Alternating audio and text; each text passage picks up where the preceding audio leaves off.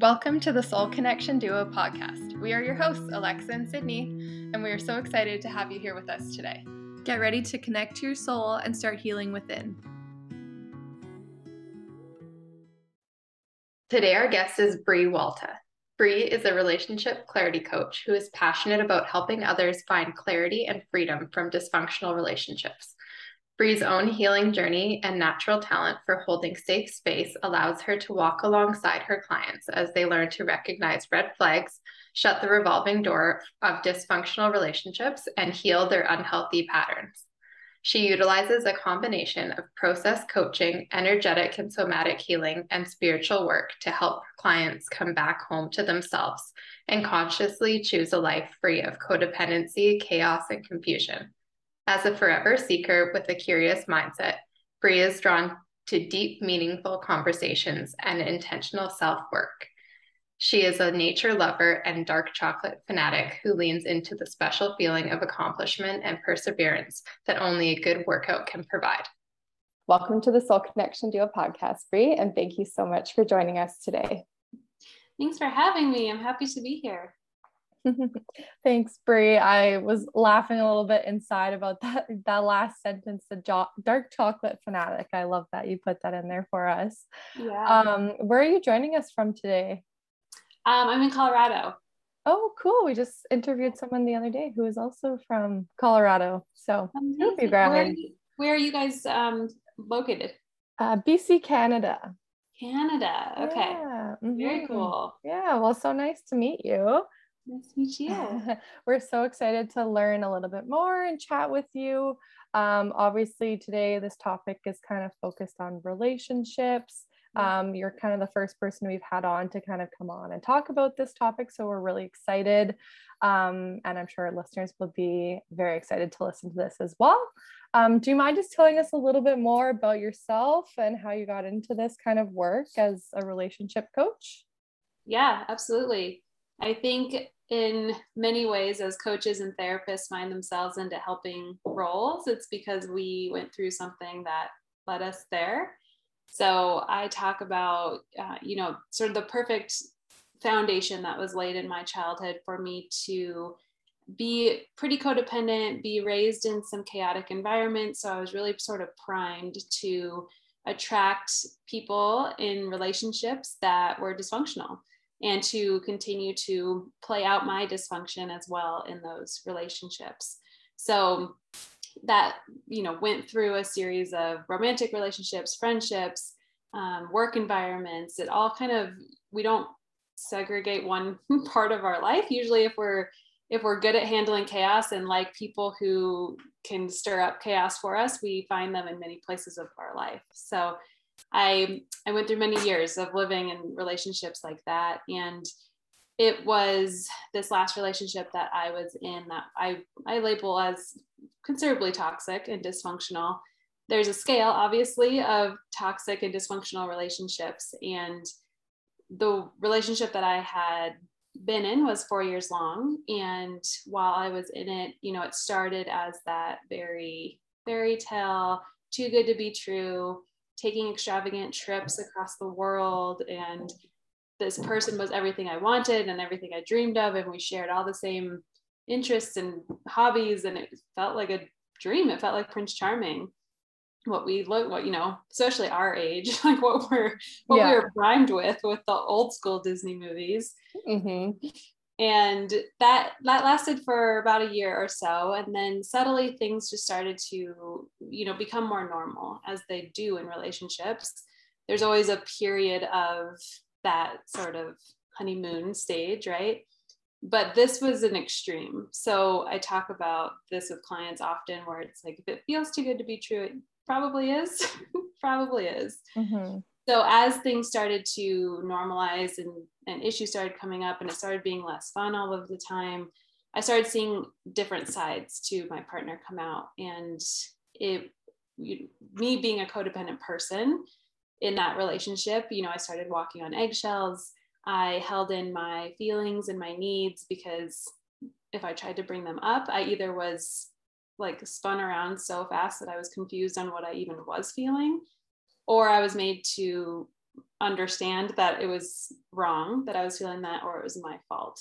So I just learned, like, it's not worth it. It's not worth it to bring it up. It's not worth it to start another fight, to ruin another weekend, whatever. So I stuffed down all of my emotions, all of my feelings, became pretty numb and very, like when I would explain my relationship or my problems to my friends, it was sort of like, we're fine. Like, relationships are just supposed to be hard, you know? And it was just this baseline of like, I was miserable, but not really letting myself feel it or letting other people see it. And after we ended up splitting, even people who knew us, we had a professional sort of existence together as well as a romantic one. And people were like, we thought you guys were the ideal couple, the happiest couple. I was like, I know, because that was curated, like that was on purpose. So I lived like that for a little while, and COVID happened. And I mean, that just shone a light on all of the shit, like toxic or not toxic. Like that was just a rough situation. And it was a slow awakening process for me, where I was starting to be like, I really am miserable, and I'm waking up every day anxious when he's next to me. And like when I see his name on my phone, I get anxiety. And these little things were starting to add up as probably not okay.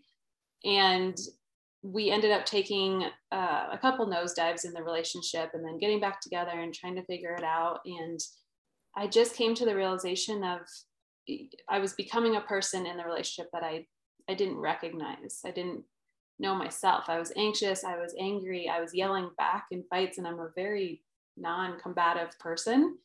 I was jealous all of the time. He, had me thinking he was going to be with other women, and like all of the things that is your worst nightmare. And so building up the courage and the understanding that I needed to leave that was like the hardest thing I've ever done.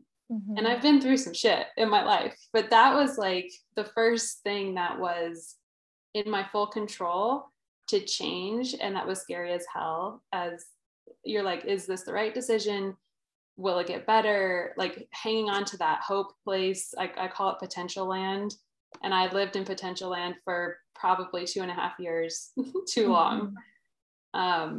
So coming out of that and just having this leap, this trust of this leap of faith of like, even being single or ending this has got to be better than I feel right now. So doing that and going through the process, the healing process that comes with being in a dysfunctional relationship. And in my case, I would label him as a narcissist, and it was very hurtful. And there was a lot of betrayal, and there was, just confusion, so much confusion around the grief that comes with any relationship ending.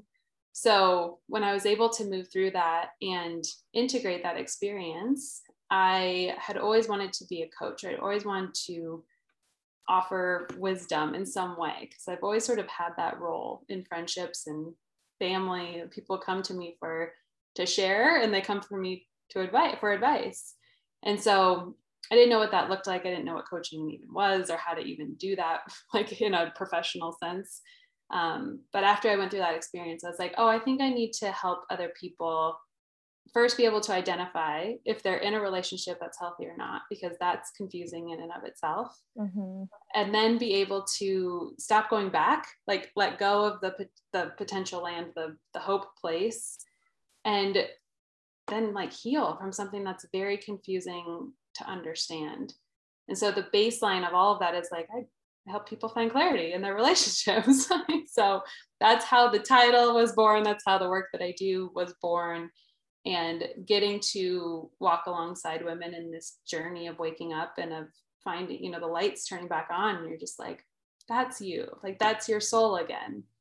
It's like, I'm speechless with all of my clients. I love them so much. I'm speechless in hearing that. Just wow, because I think this is something that so many of us go through as we go along in our relationships. I know I've been there, and so many of my friends I've seen go through those struggles and be in those type of relationships where they may not even know it's toxic. They may not know how to get out of it. And you're right, that grieving process can be so taxing on you as you're exiting the relationship, or trying to move on further from it. And so people like you are so needed. Thank you for the work that you're doing, Bree. That's amazing. When you talk about the grieving part of it, like there's so much potential for growth as well when we exit these relationships. How do you like start the process in talking to people who either know they're in these type of relationships or think they might be? Mm-hmm. I bring them back into reality. So we do a lot of data collecting, and that's one of my favorite things to do because data is undeniable. So the reason we stay in these relationships and we fight ourselves and, you know, our head is saying one thing, our heart is saying another thing, like we're making all of the justifications, we're seeing all the red flags, but we're like, that wasn't that red, like that, you know, he didn't mean it for the 7th time, you know, whatever it is. And we convince ourselves that it's not that bad so that we can not have to make a big potential scary change. So we, like as humans, we want to avoid pain, of course. And so the pain that comes or the fear that comes with change is part of it. It's you're going to change something. You don't yet know what the new thing is going to be or how it's going to feel. But at least this bullshit that you're in right now is like familiar, you know, you kind of know how to manage it. You kind of know how to pace around the moods or to like just cower in the fight to make it stop. Like, you know how to play the game. And even though it's miserable, it's familiar. So wrapping their head around, first of all, how bad it is, like on paper, black and white, what is happening to you in your day-to-day, hour to hour. Like, we're not talking about when you first met and you were going on trips and you were in bliss, because that's also something that happens where it's like, no, we're great. We travel all the time. It's like, when's the last time you took a trip that was pleasant? Right? When's the last time you guys had a conversation that you didn't end up in a fight?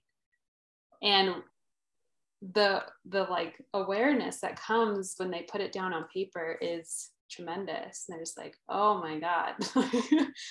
And awareness is always the first step, because if we are staying unaware, it's a nice numbing mechanism to what we're actually feeling. So we got to bring them into reality first and foremost. Totally.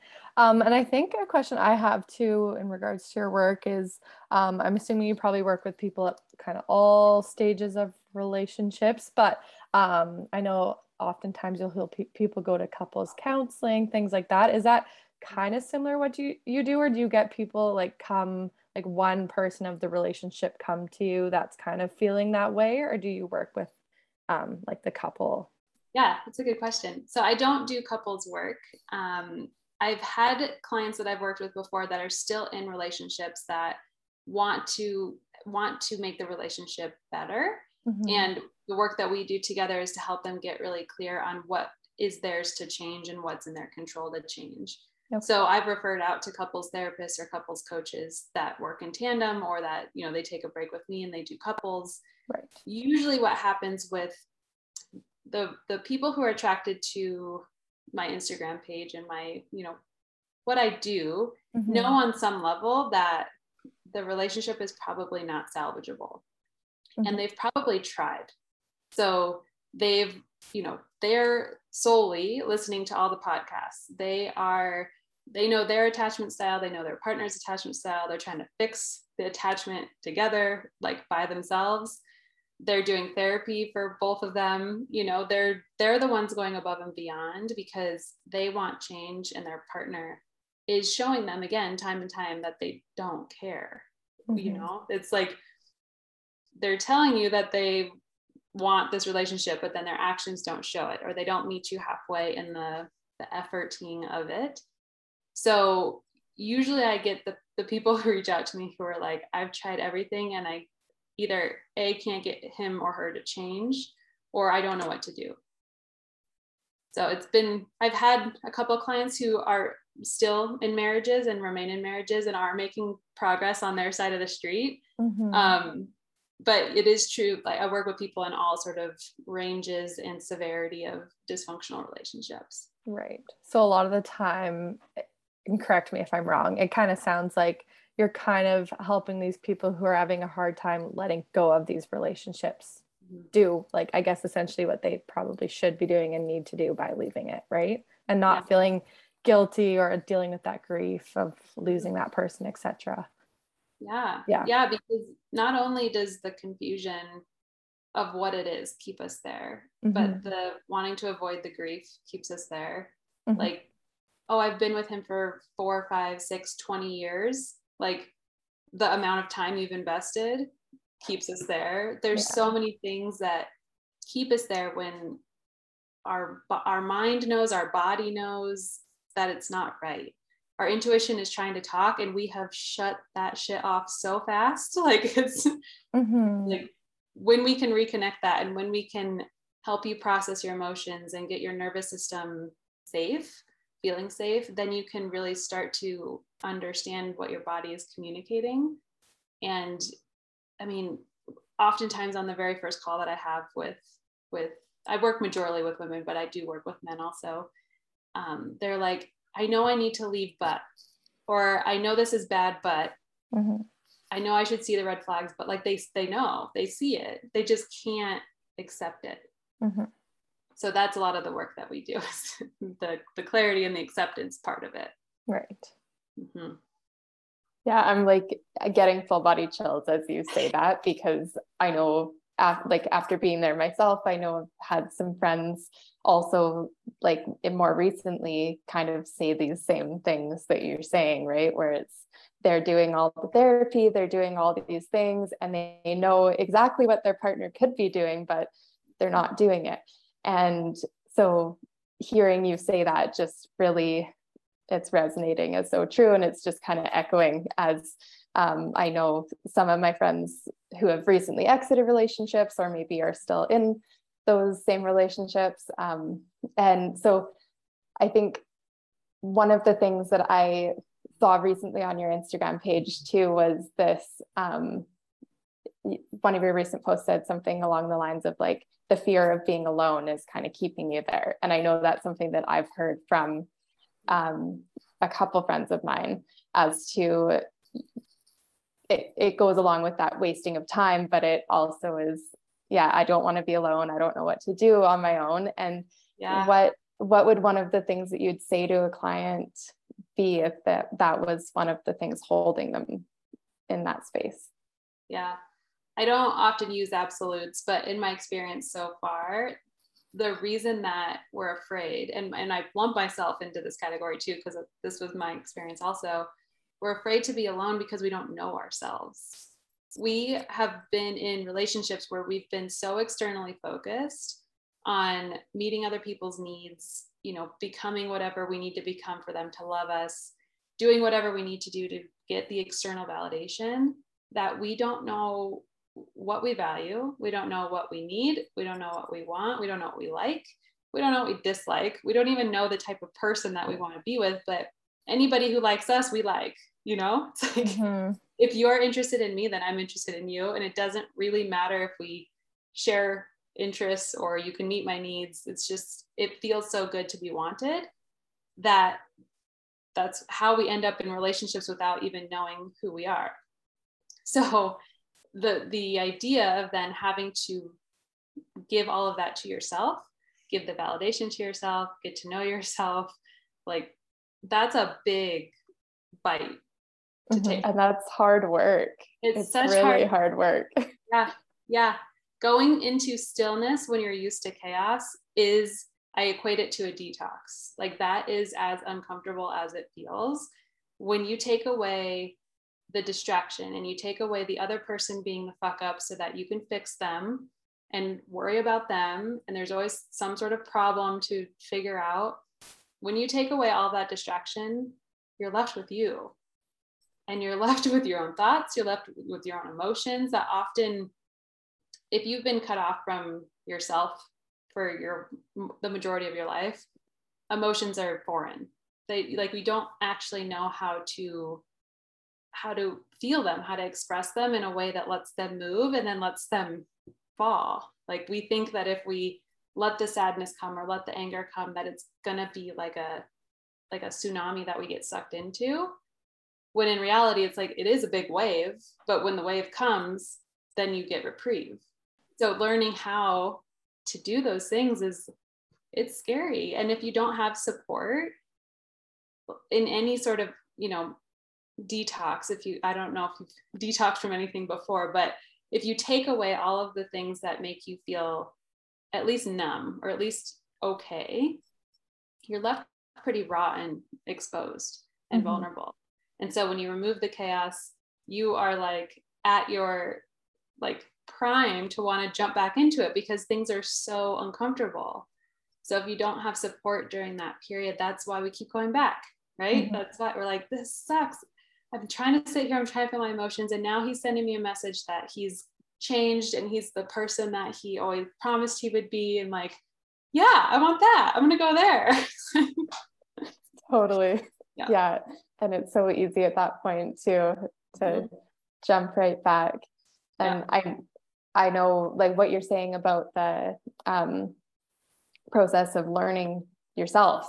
I think like I attribute a lot of my own awakening process to the fact that I was in a relationship like that for quite some time. And the part when I left really made me look at myself and go, what the hell was I doing? Why was I there? And well, now I'm in a space where like, if I see that person around, I'm like, thank you. I learned so much from that. And thank you for doing the things that you did, because it really taught me what I needed to learn about myself at the time. And it still teaches me now when I'm in a more healthy relationship, and learning. Obviously, all relationships teach us. They're one of our biggest teachers, but to really go through that and learn about yourself on the other end, there is that blessing of it too.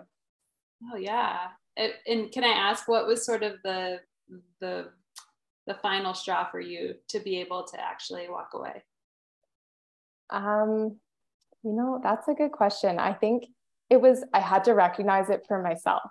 I think I was getting it from all sides of like all my friends, all my family were like, what the fuck are you doing? And I couldn't answer it in an honest way because I didn't know what I was doing. It was like, it was one of my first love experiences. And I kept going back. And I think there was just a point where I was like, actually, what the fuck am I doing? They're right. And, but I needed to realize it for myself. It took a long time to get there. And I think that was it. It was me having to actually take a good look in the mirror and say, okay, everyone who loves me is actually saying the right things.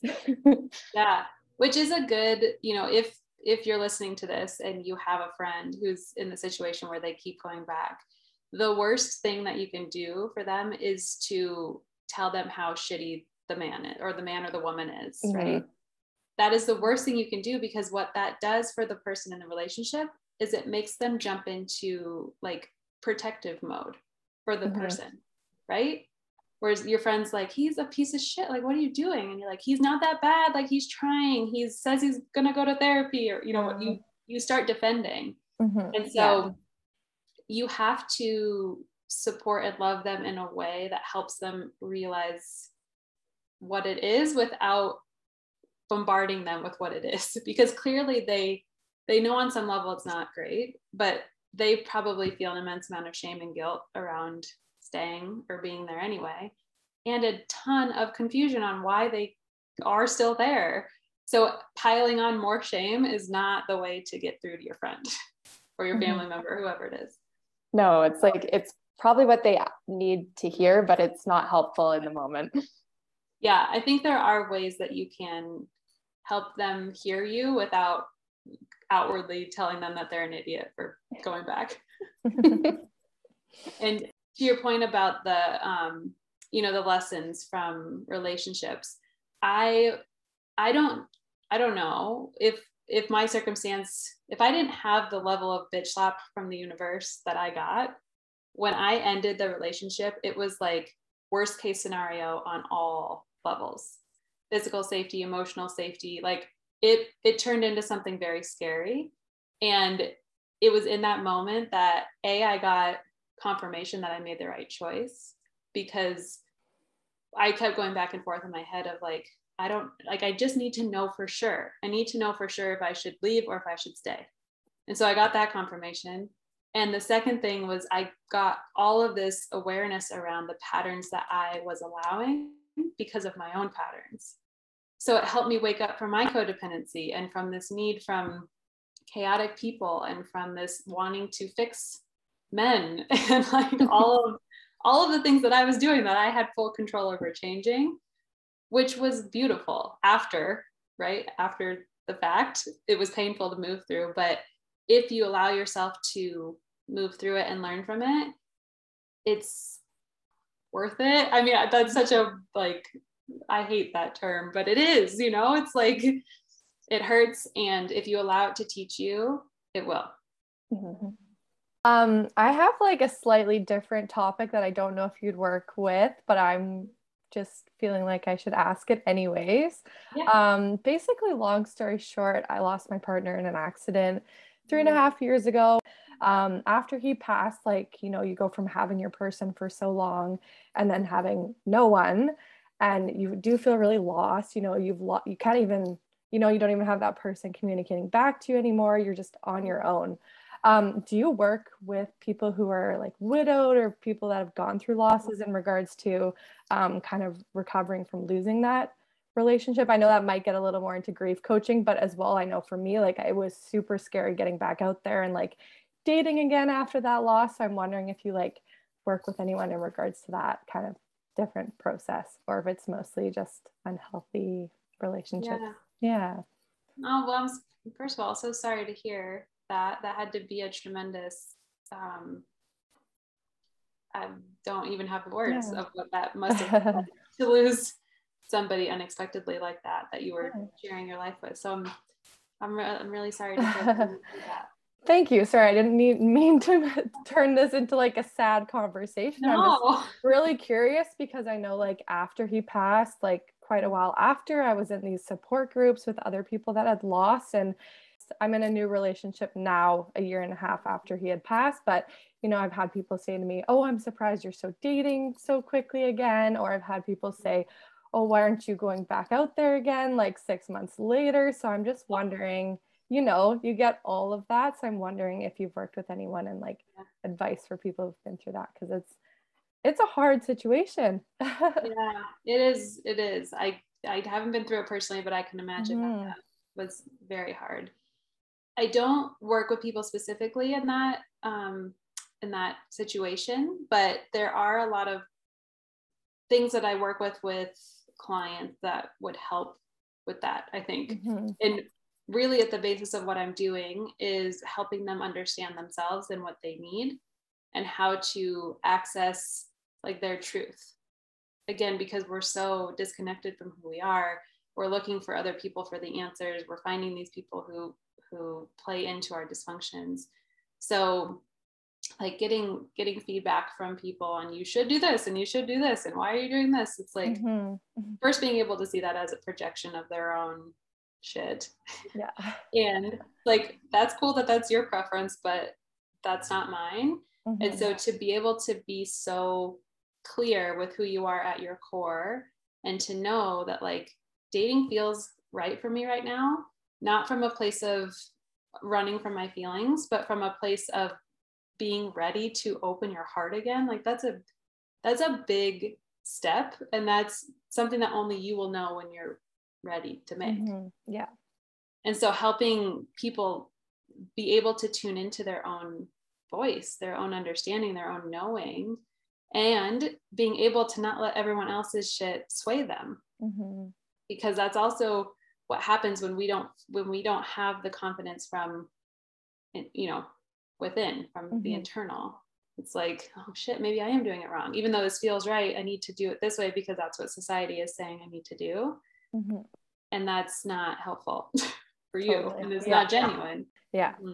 Well, awesome. Thank you for answering that question. I definitely do think that, like, you know, after he passed, I was so lost because I had relied on him for everything, and it was not a unhealthy relationship by any means. But I think that piece that you were saying of like finding your truest self and helping people like find themselves first before you're in a relation. And of course we were really young, whatever, but like, yeah, I think that's a huge piece. And that's just kind of like what popped in my brain when you were talking about that. So I felt like I should ask, but yeah.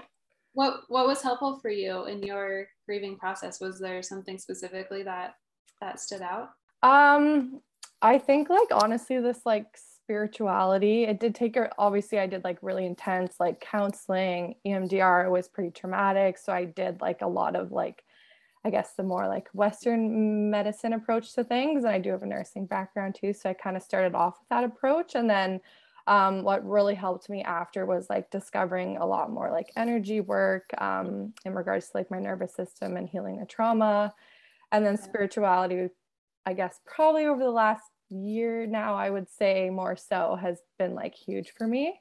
So yeah, that's all been huge. But yeah, like really just, you know, being surrounded by friends and family, and yeah, you know, like you lost that person that you thought you'd be with forever. And so you just go from having that to like, it really feels like you don't have anyone, but you do have all these supports. So just remembering that. So yeah, I've done like a whole slew of things, but I think the spirituality thing is definitely something that's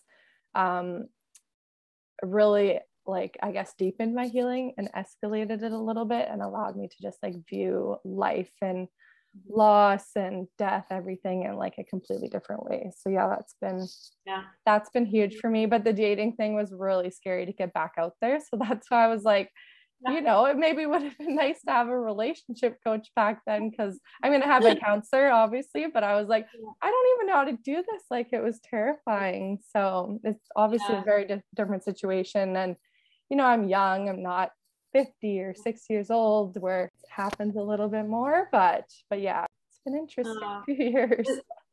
The spirituality is a big part of healing. And whatever form of spirituality comes for you, I had that experience too, where it was like the first time that I was able to let go of some control around this pressure that I felt like I had to had to make my life work a certain way. And it was like, these things happen that are so beyond anything that we would comprehend. And looking back, it all makes sense, you know? So there's this level of like, okay, well, I'm held somehow by something, somewhere, some entity, some energy, whatever it is. And being able to allow yourself to not only be supported by your friends and family, but like also be supported by the bigger integration of it is also really helpful in healing, because healing has to happen on so many different levels, right? We have to be able to process and understand. We have to be able to move the energy from our body.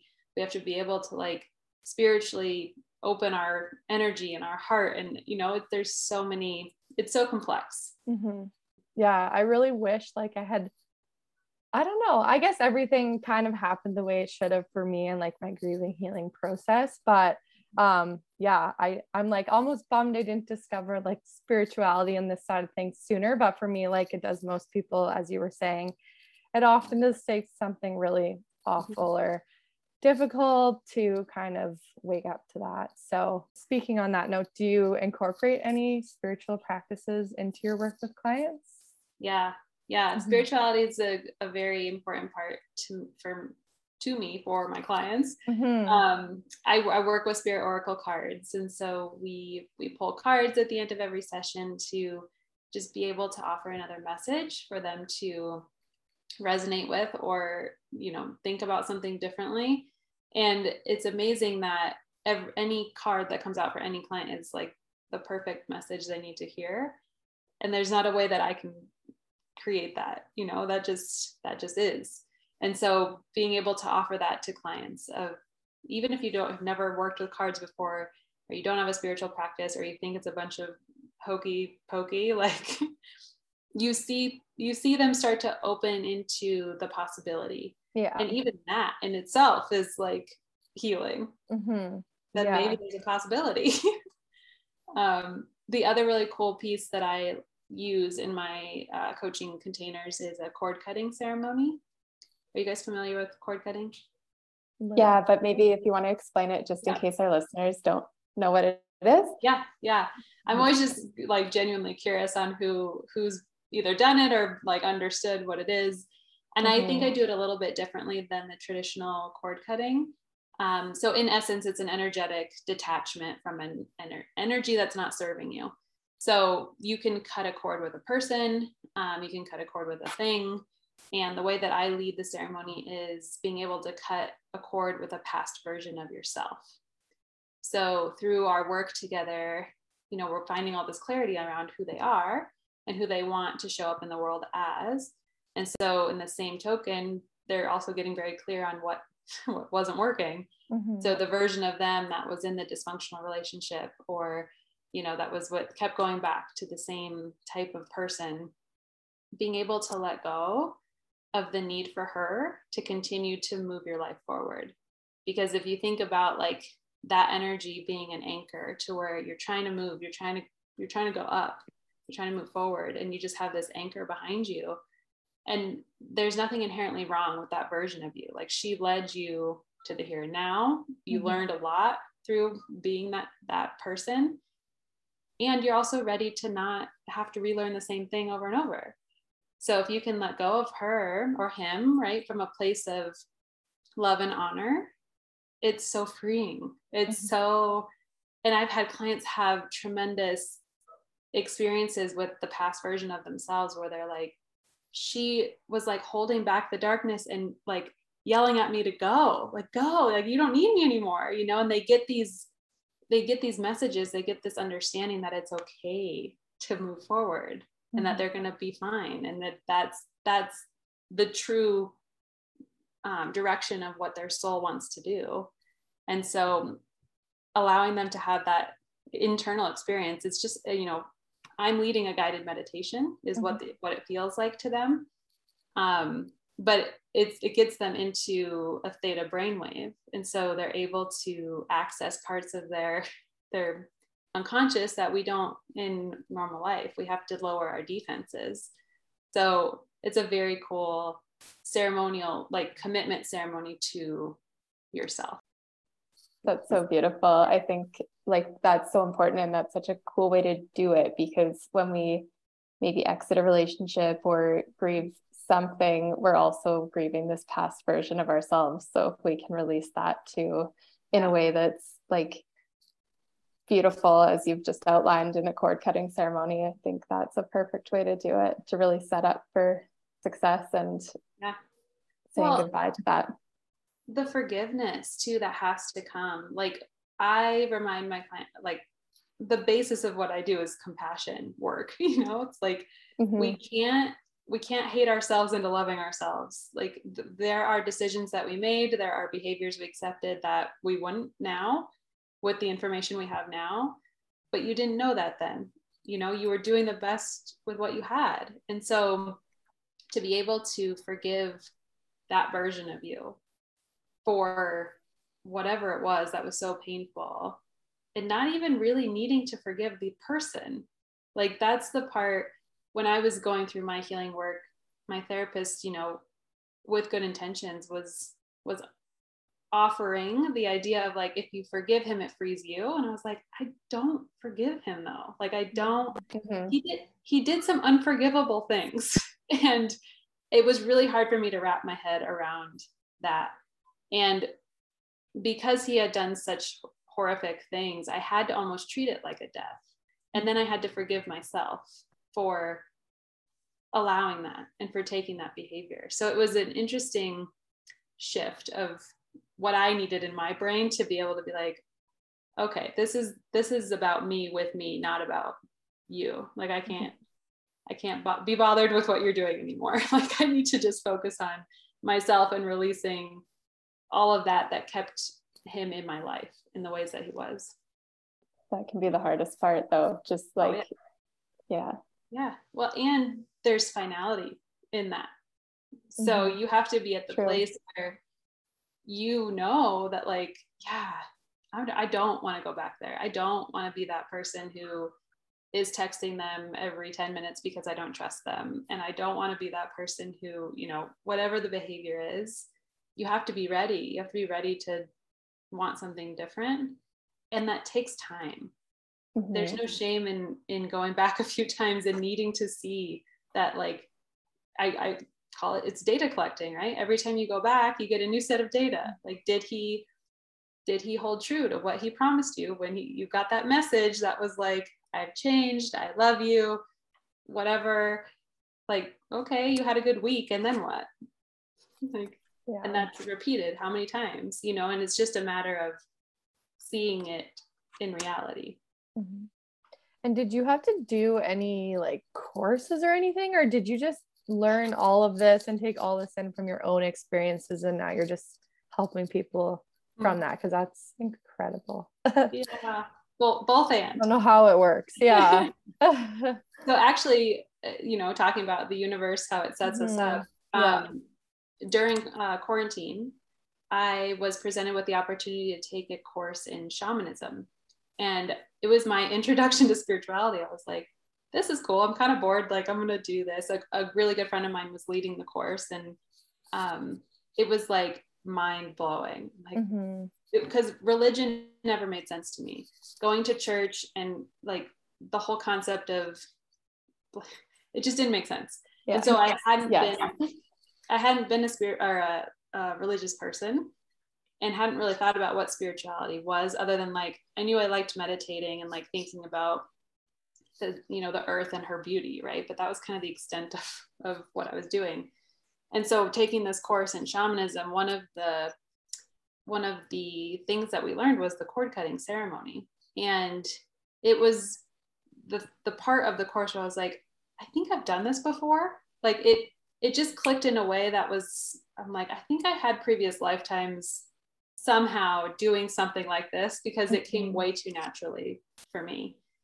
And when I would offer sessions for people, especially during the course in the very beginning, they were like, how are you, like, how did you do that like that already? And I'm like, it just flows out of me. Like, I don't know. I don't need a script. I don't like whatever. It just like something, a channel opens.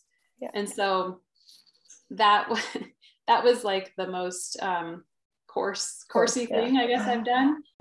I've been in the addiction field for like 10 years now, and have learned a lot through clinical trainings and different things in that regard. I'm not a licensed therapist. I have an undergrad in psychology, and I've always been fascinated with human behavior. So through my own therapy, through learning, like it just all kind of connected. Melting pot of tools I pull from. Right. That's amazing. That is so cool. It's always really interesting to hear how people like find their way into these either coaching or kind of niche modalities that we talk to people all the time. And it's never just like, oh, I really thought this was a cool idea. It's like this roundabout way that the universe just leads you to the thing you're supposed to be doing. So cool to hear that. And I struggled for a long time with thinking I needed the accreditations, and, you know, I'm like, I need to go to ICF or, you know, whatever, and get the plaque. And everyone I talked to was like, what, like, you have been a coach your whole life. Like, what are you talking about? You don't need someone to tell you how to coach. Like, you might need help in the business realm of it, like learning how to do business stuff, but like, why? And so I had to trust myself a lot on, you know, in the beginning, mostly of just trusting that I was credentialed to work with people. But the baseline of being able to make change in your life, whether it's with a therapist or a coach, is feeling safe. So if you feel safe with the person who's holding space for you, and they know how to hold space, that's 95% of it. The other education and things we learn about codependency and boundaries and whatever, all of that is helpful, but being safe enough to make change that's it. So if you're looking for somebody to help you do something like that, like, make sure you feel a good rapport with them, and that you feel like you can share honestly whatever you're thinking or feeling or working through, because if you have to edit yourself for your coach or your therapist, like that's not the right fit. Mm-hmm. Yeah, you definitely need to have that rapport and establish that trust with someone so that you can share accurate information so you can get proper help that you need. So I also have clients say to me pretty consistently that they decided to work with me because I've been through it. Mm-hmm.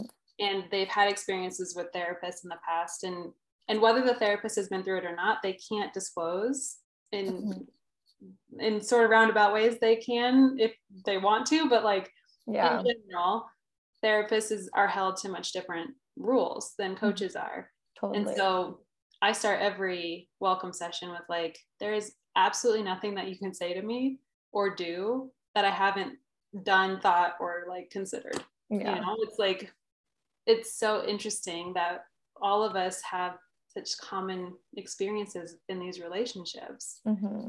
And everybody thinks they're so isolated in the experience by themselves. Mm-hmm. And when they start sharing, and the power of the group coaching that I do is incredible for that, because they might know that I've been through it, but they don't know anybody else has. Mm-hmm. So being in a group of other women where someone's sharing and processing something about their father that led them here, and they're like, oh my God, I had the same experience. Like, you know, mm-hmm. it's so powerful to be witnessed and to be like in a common experience with somebody.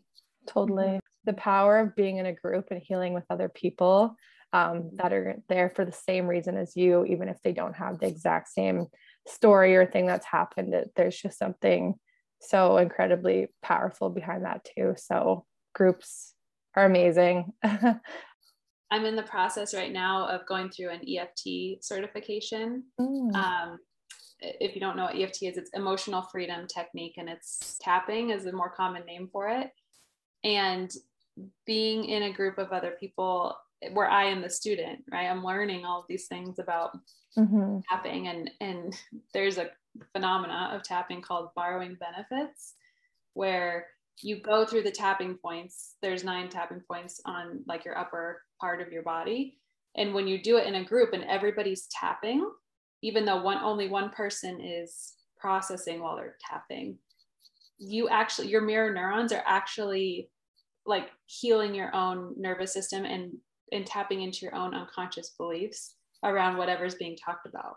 Mm-hmm.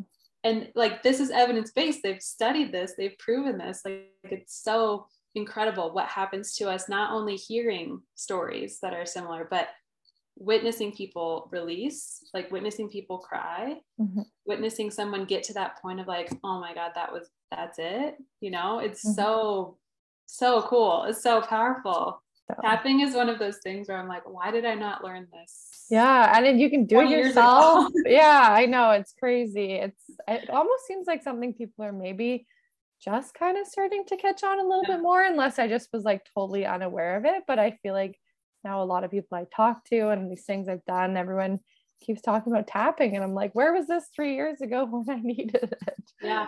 But, well, I mean, therapy is only starting to barely catch up on the somatic, the importance of like somatic experiencing. And The Body Keeps the Score, I think, was the first book that came out that was like, oh, we like literally hold this stuff in our body. And that hasn't become like something that's been trialed and evidence, tested and all the things. It just takes so long for that world to catch on and like adopt something that I think they call tapping like the fourth wave or something, where it's part of the somatic movement.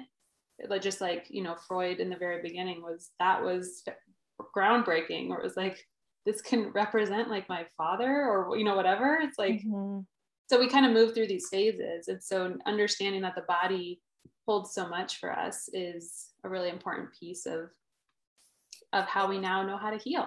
For sure. I know I'm going through some weird nervous system kind of body things right now. So that's my focus this week. But yeah, it's amazing.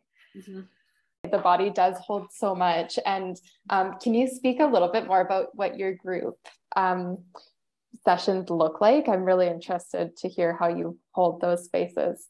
Yeah.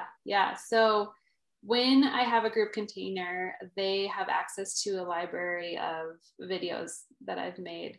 And so each week we go through a different topic, essentially.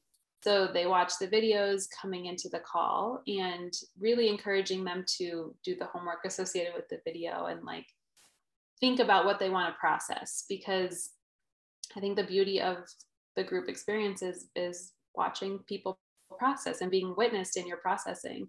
And so that is what we do on the call, is we do a really delicious grounding process in the beginning to get people into their body and out of the spiraling chaos of the day, whatever that looked like.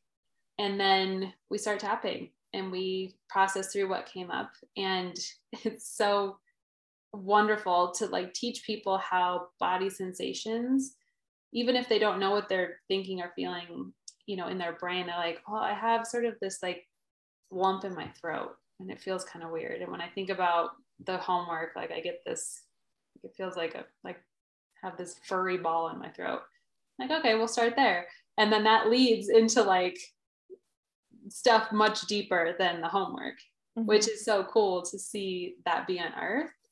And part of the beauty of tapping is it regulates your nervous system, because we can't actually integrate trauma when we're not in a safe place. And so if you've been through trauma, whether that's complex or simple or little t or big T, whatever type of trauma it is, your nervous system is on high alert.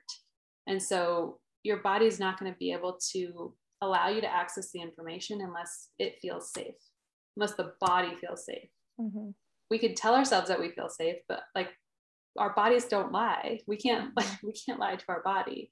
So being able to regulate your nervous system while you're thinking about emotionally charged things, it actually helps you move it into your conscious and be able to integrate it and release it. So they talk about release in EFT as, you know, yawning or crying or burping, or release can look a lot of ways. You don't have to actually purge or like do any like type of physical release. But so much of this is subtle on the body level that we don't even understand what's happening. So just trusting the method and trusting that your body knows what it needs to release, and it's going to bring you into awareness of what you need to see right now that you're ready for. It's such an important tool to not only use in group, but then also have a way to help ground yourself when you start spiraling out, when you get the work email that triggers you or whatever it is during the day. So the group sessions look mostly like that. It's a lot of tears, a lot of good tears. And the whole time that we're together, it's 12 weeks. And so we're moving sort of through this arc of experience of, you know, bringing a lot of awareness to things, starting to talk about what patterns we can change. What is codependency? What are boundaries? How do you set a boundary? Like, this is all foreign stuff. Why we're addicted to chaos. We talk a lot about the addiction cycle and why we stay in these patterns, and healing our inner child. We do a lot of coming home to ourselves. Amazing. I think, I'm sure people probably love that too by the end of the 12 weeks. So it's awesome. We have a private platform that we communicate on. So I do spot coaching there in between sessions. Okay. Because another part of what's really important about not going back and getting your drug is having someone you can like talk to in the moment. And so, you know, having that space where they can say like, I'm feeling extra vulnerable today. I got a message from him, like, I need help not responding, or whatever the case is. It's not only me offering the coaching through there, but the other women chime in, and it's like, you got this, like, I've been there, you know. It's so much more powerful to hear people who are also in the same, or like hear that they're an inspiration. They're like, wow, you can do it, I can do it, you know. Totally. And watching them lift each other up in that space is incredible, especially because a lot of times their friends have either set their own boundaries because they can't handle the person going back to the same person over and over, or they've self-isolated. And so having just people in general that understand what's going on, where they feel safe again, might be a new concept that they haven't experienced in a while. Yeah, that's really beautiful. Thank you so much, Bree. This conversation has been so wonderful. I think we both learned a lot about just the work that you do and the options that exist out there. And I hope that this can help somebody to find help if they need it, and to reach out if they think that they might be in one of these relationships, that they can be helped through it. Do you have any final thoughts or words of advice before we plug in your info as well here? Yeah, I just, again, with the compassion piece of sometimes, we're 30, 40, 50, 60 years old and we're like, how have I not learned this yet? Like, how am I still in this cycle? And, we're all on our own perfect journeys, and we all are dealt these specific cards for this lifetime that allow us to learn things at different times. And so having compassion for yourself of like, okay, well, it took me 40 years to learn this. Some people get to learn it much earlier, and then they have a different set of lessons to learn. But as I teach about what a healthy relationship even looks like, and people are just like appalled that they don't know this. It's like, if you weren't taught it, how do you know? Like, if you went to Mexico and just assumed that you would know Spanish when you got off the plane, that would be ludicrous, right? So allowing yourself to learn, no matter your age, no matter how many relationships you've been in, like, be grateful that you're learning it now. Because a lot of people are going to be behind you, right? And some people are in front of you, but like, wherever you are, this is your time. So if you choose to do the work and to integrate, like, you will heal in a much more easeful manner. It'll still be painful at times, but you don't need to add shame on top of the already painful experience, which is what we like. It's our human nature to want to judge ourselves and be angry at ourselves and all. It's like, it's not helpful. It's not helpful. So meet yourself with compassion. Find somebody that you feel safe with, whether that's a friend or a coach or, whatever it is, so that you can make changes that are scary to make. Awesome. Well, thank you so much, Bree. Would you mind sharing? I did note, we did take a look at your website. We did notice there are some free resources on there as well, but would you mind just sharing a little bit about like your social media platforms that people can find you on, as well as what some of those resources are in addition to your other offerings? Yeah, of course. So my Instagram handle is Lucid Living with Bree, and my name is just BRE. The website is Bree Wolta, so BREWOLTA. And I do have some free resources on there. I have a masterclass that's called 7 Questions to Ask Yourself. No, it's not. It's called, 7 Questions to Ask Yourself if you think you're in a toxic relationship. And then there is a mini series that actually leads you through how to help identify red flags, and then identify some of your values and your needs, and then move through the fear that comes along with all of the identifying and then making a decision. And both of those come with a free session with me as well. So if you move through it and you have some awareness that you don't know what to do with, or want to talk through what the red flags are that you saw, I always offer a free session for clients. So it's just a time for me to understand where you are and who you are, and for you to get a good feel for me, and if we have a good vibe together, if it's gonna work out. So but yeah, those resources are just on my website. You can message me on Instagram or Facebook too, and I can pass you the link to those as well.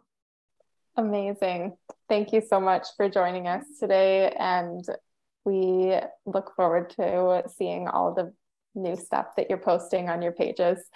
Yes. And if people come back with questions about the episode, or like a specific topic they want to dive into, I'm happy to happy to do it again, happy to give you whatever they're looking for clarity around their relationships.